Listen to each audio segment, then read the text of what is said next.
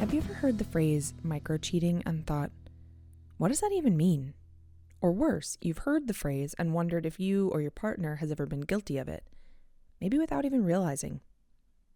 Perhaps you and your significant other don't always see eye to eye when it comes to parenting.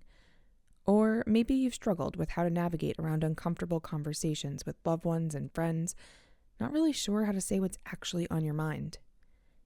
And maybe now you're wondering what cheating and parenting and dealing with family all have to do with one another. As it turns out, more than you might think. That's because while on the surface these may all seem like distinctly different problems, there is at least one unifying thread that ties them all together. And that's that each and every one of these has to do with the relationships we keep throughout our lives. My name is Megan Holmgren, and probably much like you, my life is, at least in part, defined by the relationships that make up my day-to-day life. I'm a mom of one energetic, adorable little girl, a wife, a daughter and granddaughter, a sister, a friend, a journalist, and more. Suffice to say, I have a lot of titles and even more relationships to accompany each. So where am I going with this?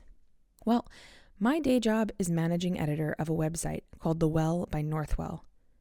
Our publication, which you can find at thewell.northwell.edu, is filled with tons of expert advice on all things health, wellness, and relationships. Our goal is to support the person we call the chief medical officer of the household. That's usually the mom, but not always. But you know who I'm talking about. The person in the family who nurses tummy aches and head colds, holds back hair when a kid is throwing up, cleans off the toilet when it's peed all over, does the food shopping and cooking and laundry. You feel me, right? Anyway, throughout the time that we've been working on The Well, we've strived to provide answers to that chief medical officer's questions as humanely and in the most relatable way possible. Because, hey, they're usually questions that we want the answers to, too. And along the way, we've covered a lot of different topics. Everything from how many times a week you should poop, yes, really, to whether you should get your child vaccinated and the fears that new parents may feel with that decision, to tips and tricks for tackling the common cold and more. And what we've found is that more often than not, the stories that hit the hardest, the ones that really resonate with people and make them feel seen, are the ones that have to do with the relationships we all keep, whether that be with ourselves, our partners, our children, our families, and on and on. So we thought, maybe there's something here. And voila, Just Curious Relationships was born.